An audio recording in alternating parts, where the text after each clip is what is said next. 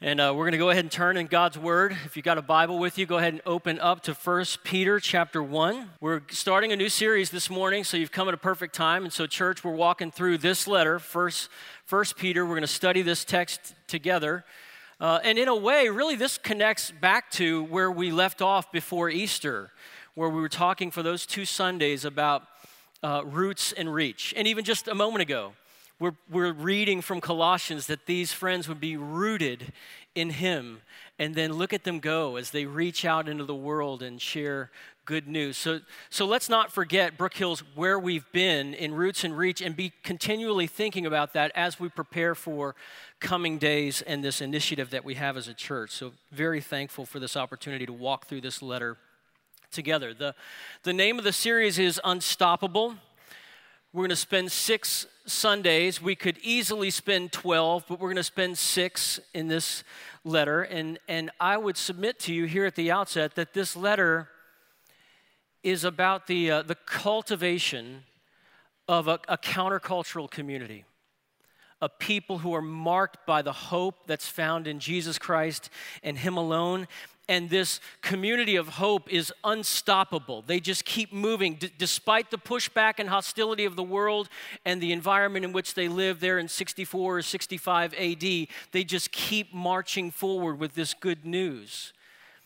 And right here in the middle of this letter are these famous words. They might be familiar to you if you're familiar with 1 Peter, where he says to the Christians, be ready. Be ready at any time to give a defense to anyone who asks you for a reason for the hope that is in you. Yet do this with gentleness and respect. So it's a community, and he's saying, you've got hope this world needs. You need to be ready to tell them where you got it. And then he says, and when you tell them in a way that's winsome. Not just drum-banging Pharisaical holiness, condescending against the world around you. Do it with gentleness. Do it with respect. Be diplomatic. Be tactful. Be strategic. Be missionaries in your culture. And so I would say to us, even as we start this letter, I'm going to start reading in just a moment, that 1 Peter presents to us, if you will, another way to win the world. Not doing it with angry faces and angry spirits and truth grenades lobbed over the wall. It's another way. It's a winsome way. It's the way of out-rejoicing our critics. It's the way of enduring hardship with poise, with dignity, quiet godliness. It's winning the world by telling good news and removing the barriers that would hinder people from running to Jesus. And that's what we see all throughout this letter, and we're going to look at it more closely. But we're starting right here at the outset, 1 Peter chapter 1. Follow along as I read from verse 1. Peter, an apostle of Jesus Christ, to those chosen, living as exiles, dispersed abroad in Pontus, Galatia, Cappadocia, Asia, and Bithynia, chosen according to the foreknowledge of God the Father, through the sanctifying work of the Spirit, to be obedient and to be sprinkled with the blood of Jesus Christ. May grace and peace be multiplied to you. We're going to focus particularly on these verses, beginning in verse 3. Blessed be the God and Father of our Lord Jesus Christ. Because of His great mercy, He has given us new birth into a living hope through the resurrection of Jesus Christ from the dead, and into an inheritance that is imperishable, undefiled, and unfading, kept in heaven for you. You are being guarded by God's power through faith for a salvation that is ready to be revealed in the last time. You rejoice in this, even though now for a short time, if necessary, you suffer grief in various trials, so that the proven character of your faith, more valuable than gold, which, though perishable, is refined by fire, may result in praise, glory, and honor at the revelation of Jesus Christ. That's at the return of Jesus Christ. Though you have not seen Him, you love Him. Though not seeing Him now, you believe in Him and rejoice with inexpressible and glorious joy, because you are receiving the goal of your faith, the salvation of your souls. Concerning this salvation, the prophets who prophesied about the grace that would come to you searched and carefully investigated. They inquired into what time or what circumstances the Spirit of Christ within them was indicating when he testified in advance to the sufferings of Christ and the glories that would follow. So you see that pattern, sufferings and then glories following. It was revealed to them that they were serving not themselves, but you. These things have now been announced to you through those who preach the gospel to you by the Holy Spirit sent from heaven. Angels long to catch a glimpse of these things. I want to remind us of something this morning that I hope we already know, and it's this. Jesus has not promised us a trouble-free life.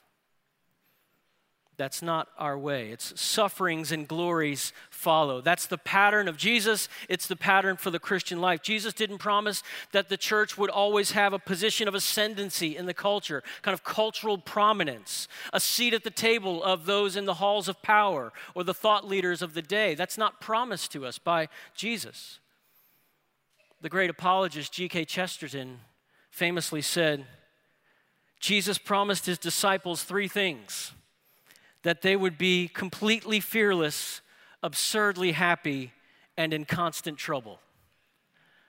That's so good. That's so true right here in this letter. Completely fearless, absurdly happy. So he's talking about joy inexpressible and filled with glory and in constant trouble. That is this letter. 1 Peter 1, if you go back into that setting there in 64 AD, things aren't going well for our ancestors in the faith. I asked a good friend of mine, he lives here, he's a college professor, he did his PhD work in this period of time, early Christianity and Second Temple Judaism, and I asked him, give me insight into, because I'm reading different opinions and commentaries about what was going on in the early church, particularly in the environment of persecution. So what were things like? And he shared some things back and forth, and then he sent me an article, and the article was entitled this: The Christians as the Romans saw them: superstitious, obstinate, depraved, and foolish.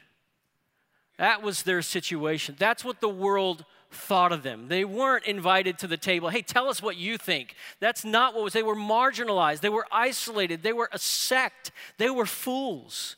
And just by reading this letter, you can pick up that air of disdain that they're picking up from the culture around them. But here's the point. Even though you can pick up that there's suffering and that there's disdain and slander from the watching world, Peter isn't yelling and screaming. He's not saying the sky is falling. He's not saying, oh, I wish Rome liked us more. He's not yelling about that. He's not worried about that. What Peter is doing is right after he says, yes, you're exiles. There's no sense denying it. You're living as exiles. Yes, this isn't your home. Yes, this isn't comfortable. But then he speaks to a group of people shamed by this world. And what does he say to these Christians scattered throughout what is modern day Turkey? He says, praise God. Blessed be the God and Father of our Lord Jesus Christ. According to his great mercy, he has caused us to be born again to a living hope through the resurrection of Jesus Christ from the dead, to an inheritance that is imperishable, undefiled, and unfading, kept in heaven for you who by God's power are being guarded through faith for a salvation ready to be revealed in the last time. He's just going on and on. He's saying we've got reason to praise our God. It's an amazing thing. It makes no sense, this letter, in that situation in first century Rome. And what is Peter saying? He's saying right here at the outset, he's saying, Christian friends living in exile, things aren't what they seem. There's more than what meets the eye. You have something real, invisible, but real. It's not passing away. And he's saying, don't envy this world. Essentially, he's saying, the world should be envying you. He starts out that way. Its wealth, its power is fading wealth and fading power. Yours isn't. You have true wealth.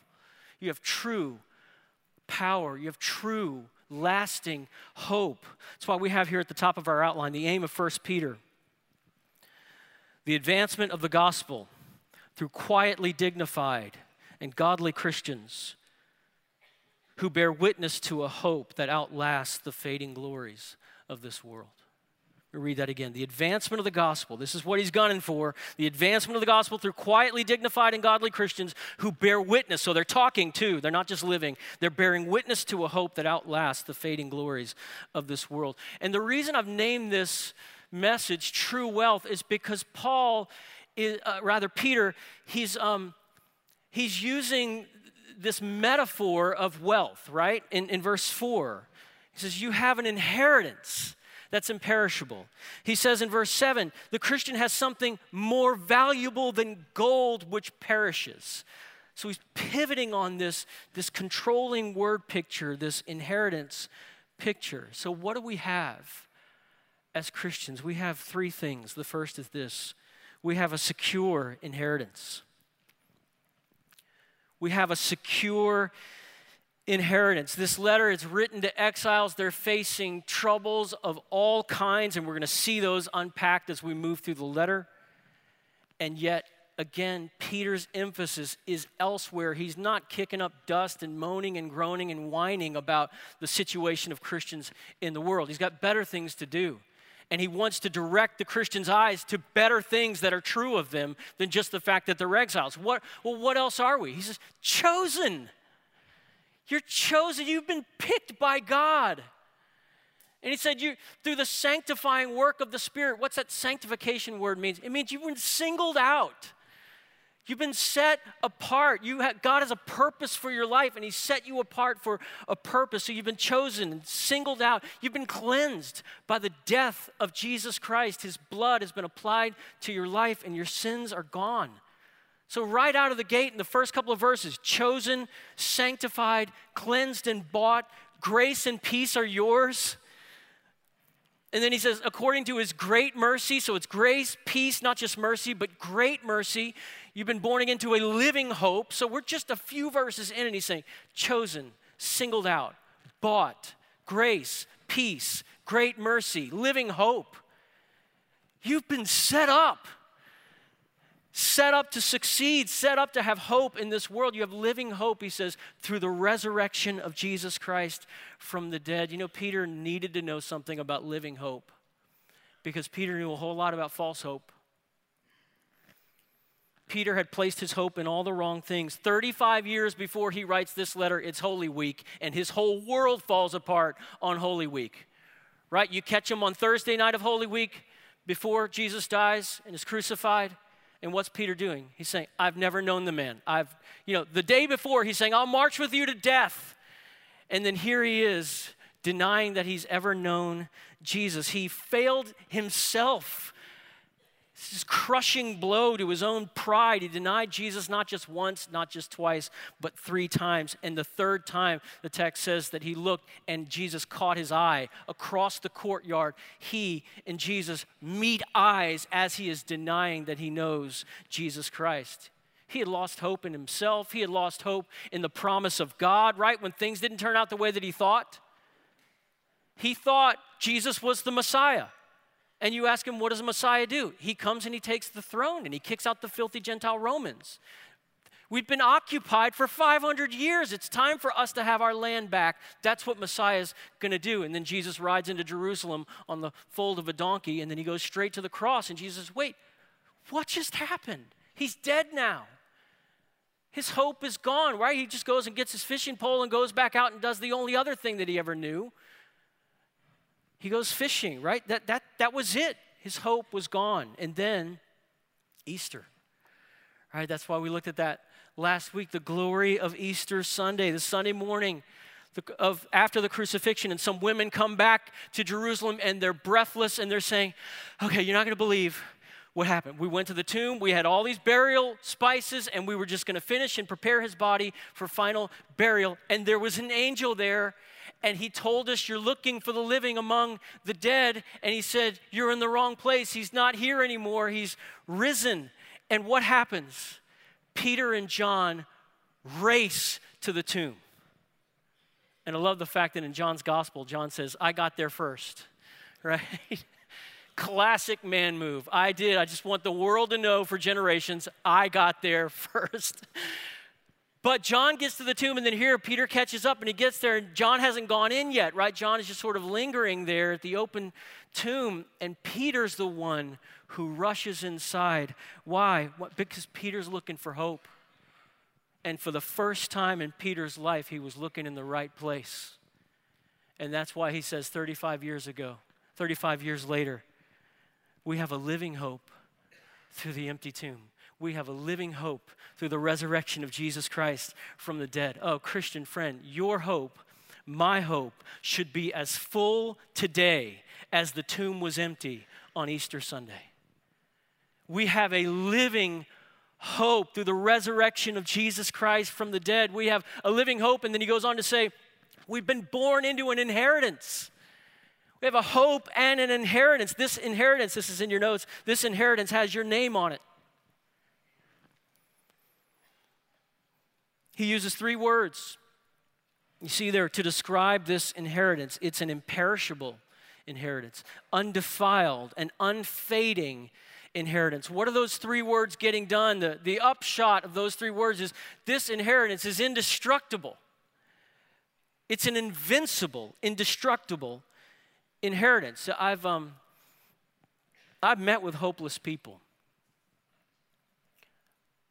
I could tell you many stories of people who I've sat across from in coffee shops or in an office, and they've told me their story, and they don't believe in Jesus, and they're unburdening their lives.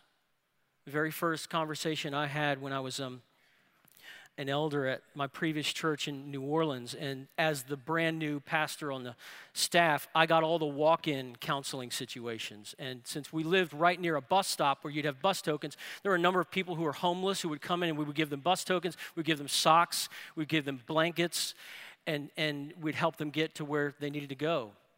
And buy them meals. Well, there was one guy who came in one particular day with his son, and his name was Ricky, and this was my very first walk-in counseling meeting. And he sat down, and he was in tears, and there was alcohol on his breath. And he told me a story that I would find out later was on the news, the local news the previous night, that his 2 children had been taken by his ex-wife from the house, and she brought them, and she was going to go party, so she dropped them off at her dad's house, who was an alcoholic. And this father says, I couldn't find my children except for this guy, and the little guy was right there in the office. And he said, through tears, he said, so I went over to her dad's house, and I figured that's probably where she brought them. And they weren't there, and the boat was missing. So he went down to the dead-end street right by the lake. And he said, I looked out, and I saw the boat had capsized, and my 2 boys and my father-in-law, ex-father-in-law, were floating in the water. And we just sat there, both of us. We just sat there and wept. The only sound you could hear in my office was the sound of his little boy running his car across my desk, his toy car. I've sat with people. This guy didn't know Jesus. He didn't have the resources that Christians have to walk through hell on earth. And you could even see the sense of absolute and total despair. On the other hand, I've seen people who have joy in the midst of impossibly difficult circumstances. If you've ever seen or read the works of Johnny Erickson Tada, she's been a quadriplegic since a diving accident in 1967. She was only 17 years old. And I've seen her speak many times, and I got a chance to meet her a few years ago, and she radiates the joy of Jesus. She'll be in her wheelchair speaking to crowds of people, and she'll break forth into song, and her face is just beaming with joy. It makes no sense to the world. This is what she said, I can't wait when Jesus comes back and when I see him on that day. And she said this, Jesus, do you see this wheelchair? This is what I'm going to say to him. Jesus, do you see that wheelchair? You were right when you said in this world we would have trouble, because that thing was a lot of trouble. But the longer I was in that thing, the harder I leaned on you. And the harder I leaned on you, the stronger I discovered you to be. It never would have happened had you not given me the bruising of the blessing of that wheelchair. And she goes on to say, and now you can send that wheelchair to hell if you want.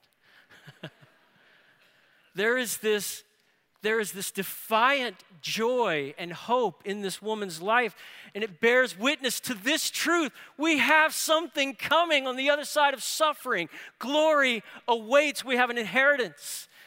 He goes on to say this. It's in your notes. It's being guarded for you. It's being guarded for you. We got in a fender bender 2 weeks ago, and the car was totaled. And so over last weekend, my wife and I were shopping for cars online, and we found a great car that works, used car, and but it had low mileage, and we thought, this is perfect, but it was in Huntsville. So my wife gets on the phone with the car dealer and the salesman in particular, and she just says, look, if we're going to drive to Huntsville and be there when the bell rings first thing on Monday morning, we need the car to actually be there. We don't want to drive 2 hours and the car's not there. So he said, the car will be there. And so we got up in faith at 7 o'clock on Monday morning and drove to Huntsville, and we got there at 9 o'clock, and there was the car. And we walked up and introduced ourselves, and he said, here's what I did. There's only one key to this car on the grounds. And I hid the key right after we got off the phone. And it worked, right? The key could not be found. Nobody could have taken somebody on a test drive because I can't find the key. That maybe is unethical, I'm not sure. But the point is, he was guarding the key. It was being watched over carefully so that we weren't hopeless on our way there. We could have some sense of confidence. The car is going to be there when we get there. And it was. The key was guarded for us. But this passage doesn't just say that this inheritance is being guarded for you. Next point is, you're being guarded for it. Kept in heaven for you who by God's power are being guarded through faith for salvation ready to be revealed in the last time. Not only is God guarding your hope, he's guarding you. It's an awesome thing. Look, that's where we struggle, right? We struggle. Am I going to reach the end? Am I going to make it to the finish line? Look, the Honda man could guard the key, but he couldn't guard our journey on the way to Huntsville. He couldn't do both of those. This is a kind of deep theology alert here. God isn't the Honda man. He can do both. He can work both sides. He can guard what's coming for us, and he can guard us on our way to get it. And he does both. He keeps the inheritance, and he keeps us. It's an awesome thing. That's security. That is total, comprehensive coverage in the gospel. We have a secure inheritance, friends. Satan can't rob it from you. Cancer can't take it from you. Wheelchairs can't take it from you. Infertility, loneliness, despair, depression can't take it from you. It's being guarded. Your inheritance is being guarded. The scorn of this world can't take it from us. I love this great hymn from one of my historical heroes, John Newton, who wrote Amazing Grace. He also wrote another song that's less known, but he writes these words: glorious things of thee are spoken, Zion, city of our God. He whose word cannot be broken, formed thee for his own abode. On the rock of ages founded, what can shake thy sure repose? With salvation's walls surrounded, thou mayest smile at all thy foes. I almost named this message, Why I Am a Christian. Why I am a Christian, because we have a secure inheritance. And second, because we have persistent joy. We have persistent joy. He says, you rejoice, though now for a little while or for a short time, if necessary, you've been grieved by various trials, or you suffer for a short time. There's an expression that's often used these days. I think it's fairly recent, and it's the phrase, a minute. The way that the phrase a minute is used. So somebody might say, yeah, we got married back in 1987, and it took us a minute to figure things out. And what they mean by a minute might mean a month, or it might mean 30 years, right? That's the way that phrase is used, which is perfect for this passage, because that's what Peter is saying. He's saying, in this you rejoice, though now, for a little while, if necessary, you've been grieved by various trials, or you're suffering for a little while, right? This life, this is Peter singing the same song we find in other places in the scriptures, that this life is a vapor. We're going to suffer for a minute. We're going to do battle for a minute. We're going to experience shame and trials and loss and pain and sickness for a minute, and then glory. We won't be here forever. As the psalmist said, and this was the hope of Israel in their embattled days, many are the afflictions of the righteous, but the Lord will deliver us out of them all.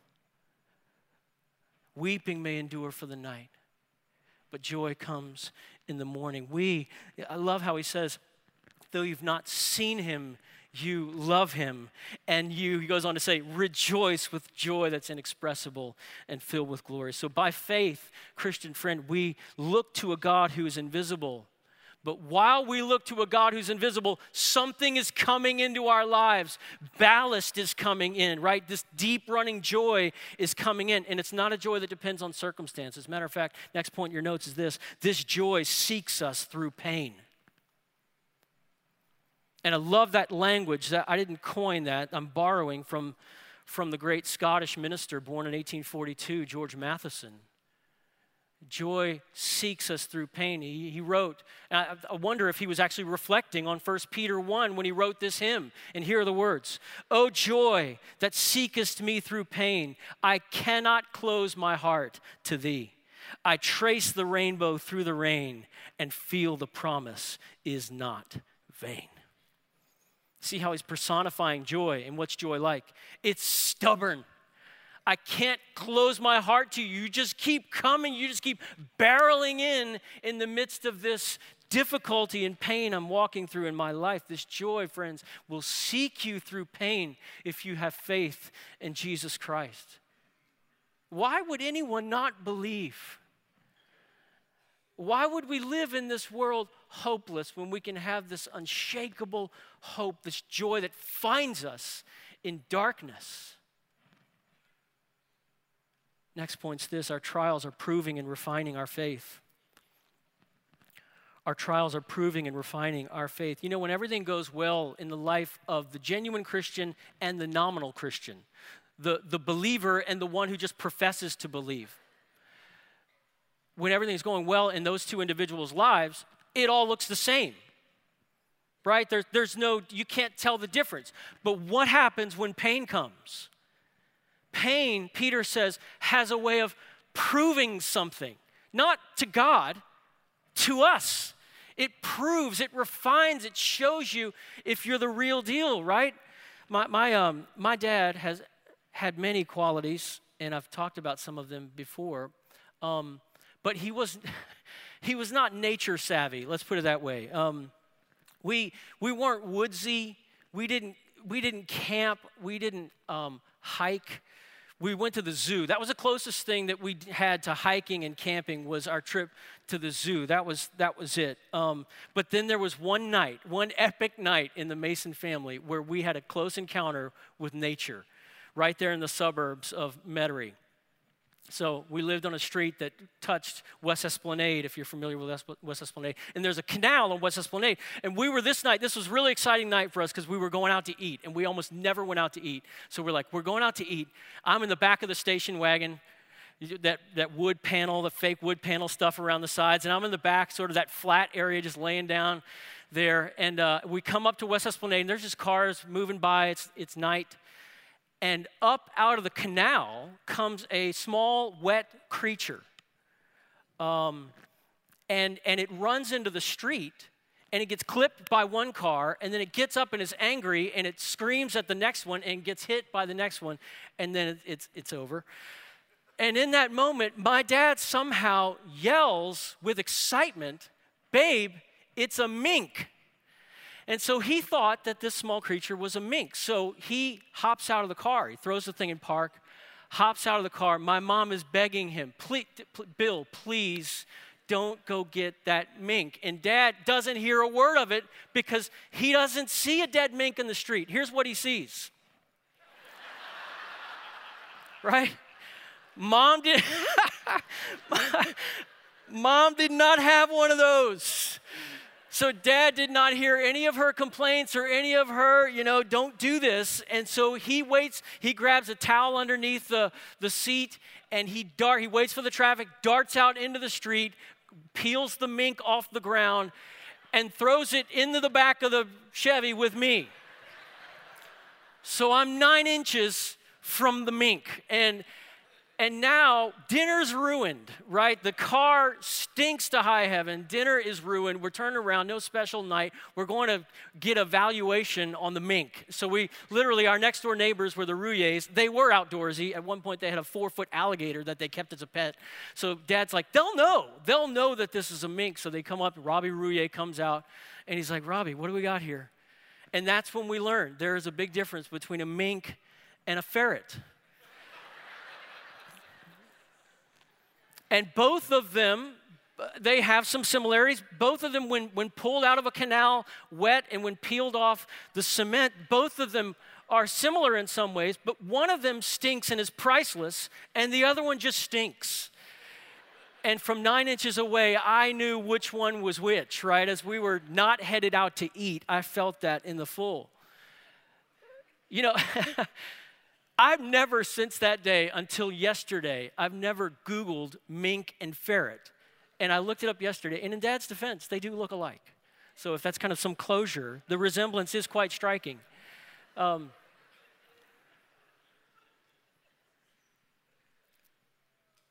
It can be true of us. We can wonder which one we are.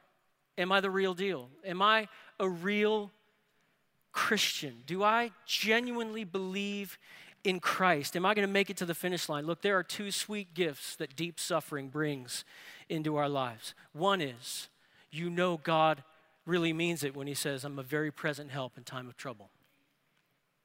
You know that. And 2, the second sort of left-handed gift of suffering as you cling to him in the midst of day after day, is this trial produces a newfound confidence. And what's the confidence? I am a Christian. I do trust him. I'm still worshiping. Why else would I still be praising him in the midst of this disaster area that is my life? I am still worshiping Christ. I must be the real thing. Only his grace could explain this. Hardship is real, but glory awaits. Glory awaits. Daniel 12, verse 3. And those who are wise shall shine like the brightness of the sky above. And those who turn many to righteousness like the stars forever and ever. Romans 8:17 offers this logic that if we share in Christ's sufferings, we will also share in his glory. And that is the stability of the believers in 64 AD, is we've been joined to Christ. He suffered and then he was exalted. The pattern's going to follow for us. We'll suffer now, we'll suffer for a minute, and then we'll be glorious forever. Friends, we have a secure inheritance. We have a persistent joy. And third, we have a great salvation. We have a great salvation. As a child growing up in a Christian home, I remember envying Old Testament believers. Because that's where, to a child's mind, that's where all the action is, right? There's swords are swinging. It's not like an invisible palace. You can actually knock on the thing. It's there and you can see it with your eyes. Moses has a power stick. I mean, that's pretty awesome. And where he swings it, he turns it and it just lights up Egypt with that thing, right? He turns it in the direction of the Red Sea and it just opens up, right? This is pretty awesome for a kid with an imagination. You're like, I want one of those. Right? David's mighty men, they had swords and they swung them to great effect in the Old Testament, right? And I remember my mom telling me in Ephesians chapter 6, and she's saying, we also have a sword. It's called the sword of the Spirit. And I'm like, okay, so the Spirit sword sounds awesome, but do I also get an actual sword? right? Like David's sword. It actually cut things, right? She's like, the Bible is the sword. And I was like, okay, I'll grow up and I'll understand that. But for now, like the real sword sounds more awesome. Old Testament believers, I envied them. But what is Peter saying here? He's saying, they envy us. Concerning this salvation, the prophets who prophesied about the grace that was to be yours searched and inquired carefully, inquiring what person or time the Spirit of Christ in them was indicating when he predicted the sufferings of Christ and the subsequent glory. It was revealed to them that they were serving not themselves, but you. They were looking forward to what would happen in your day. That's what Peter's saying to these Christians. In other words, it's right here in your notes. Prophets didn't comprehend the glory of the story. They were writing beyond their own age. They were writing beyond even their own understanding. My son was working on a tough book summary this week as he finishes up his semester in college. And it's a book summary of a great piece of Christian literature. And he asked, Dad, have you read this book? And could we possibly get on the phone and talk about this book? And I found my copy of the book, and thankfully I had margin notes on every page of this book, so we just kind of talked on the phone about what's going on in the tricky sections of this literature. And I looked at the margins, and it started coming back to me, page after page. And then I looked at certain things that I'd written in the margin and thought, that has no tie to this paragraph. I wrote that, and I have no idea what connection that has to this. And yet I'm the one who wrote it. And I think in a sense that's what Peter is saying about Isaiah. Isaiah wrote Isaiah 53 that he would be bruised and crushed and he would bear the transgressions of his people. And maybe he comes back to that 5 years later and says, what does that even mean? Right? I don't fully grasp what I myself am writing 750 years before Jesus shows up in Bethlehem. He didn't even fully understand what he was writing. And Peter's saying, well, of course he didn't. He said, but you do. Why? Because you saw Easter weekend. You know the Savior's name. You heard the Sermon on the Mount. You heard Jesus pray the high priestly prayer in John chapter 17. Isaiah said, well, he said, under divine inspiration, that Messiah would be bruised and crushed in order to bear the sins of his people. But Isaiah didn't hear it is finished. You did. They should envy you. He's saying, you have this great salvation and it's rolled out right in front of you in all of its glory. Prophets didn't comprehend the glory of the story. Angels long to understand it better. Angels long to look into this. He says to catch a glimpse. I love that phrase. To catch a glimpse of these things. Christian friend, you have something, you've experienced something no angel has experienced. You know what it is to come to Jesus and for him to become your Savior. They don't get that, right? And this passage almost positions angels, if you will, peering over the banister of heaven at the unfolding story of redemption, and they're saying, can we see more? Show us more. It's like they're trying to look through a lattice, and we want to see more of what this means. They don't comprehend the story of redemption from the inside. You think about that. Yes, it's awesome. Angels can sing, holy, holy, holy, but only the church can sing, redeemed by the blood of the Lamb. That's our song. We are the redeemed ones.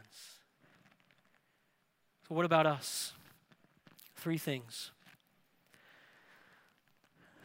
One, put your hope in Christ.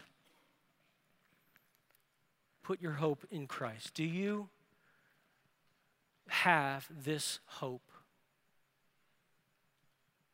Do you have this secure inheritance? Do you have a joy that's going to find you in the darkest hour, that's going to seek you in pain? If you haven't yet trusted in Jesus Christ and believed this good news that he came and lived a perfect life and died on the cross as a substitute for sinners and rose again to give us new life, that's where it all begins. That's the threshold. That's where new life breaks in on us. Our kids used to sing a very simple song called the gospel song.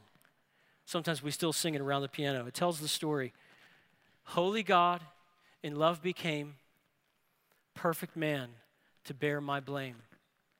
On the cross, he took my sin. By his death, I live again. New life, new hope. You trust that story this morning? You step into that story this morning, you follow Jesus, and new life, living hope comes running in your direction. It's a glorious thing. Put your hope in Christ. 2, cling to hope in Christ. Cling to hope in Christ. The former atheist turned defender of the faith, C.S. Lewis, wrote these words. God has not been trying an experiment on my faith or love in order to find out their quality. He knew it already. It was I who didn't. In this trial, he makes us occupy the dock, the witness box, and the bench all at once. He always knew that my temple was a house of cards. His only way of making me realize the fact was to knock it down. Lewis went on to say that God whispers to us in our pleasures, and he speaks to us in our conscience, but he shouts to us in our pain. He said, pain is God's megaphone by which he rouses the world. 3rd, share your hope in Christ. Share your hope in Christ. 1 Peter, we're going to see, has a deeply evangelistic concern. He's calling these Christians in the first century to live the kind of lives that arrest the attention of a watching world, seeing their whole life as gospel mission, as sent ones into their culture. So don't just die with living hope, share the hope. Don't just die with living hope, tell it forward. That's what we're going to see here. Tell it forward. What a perfect day to commission 11 midtermers in all these places in the world.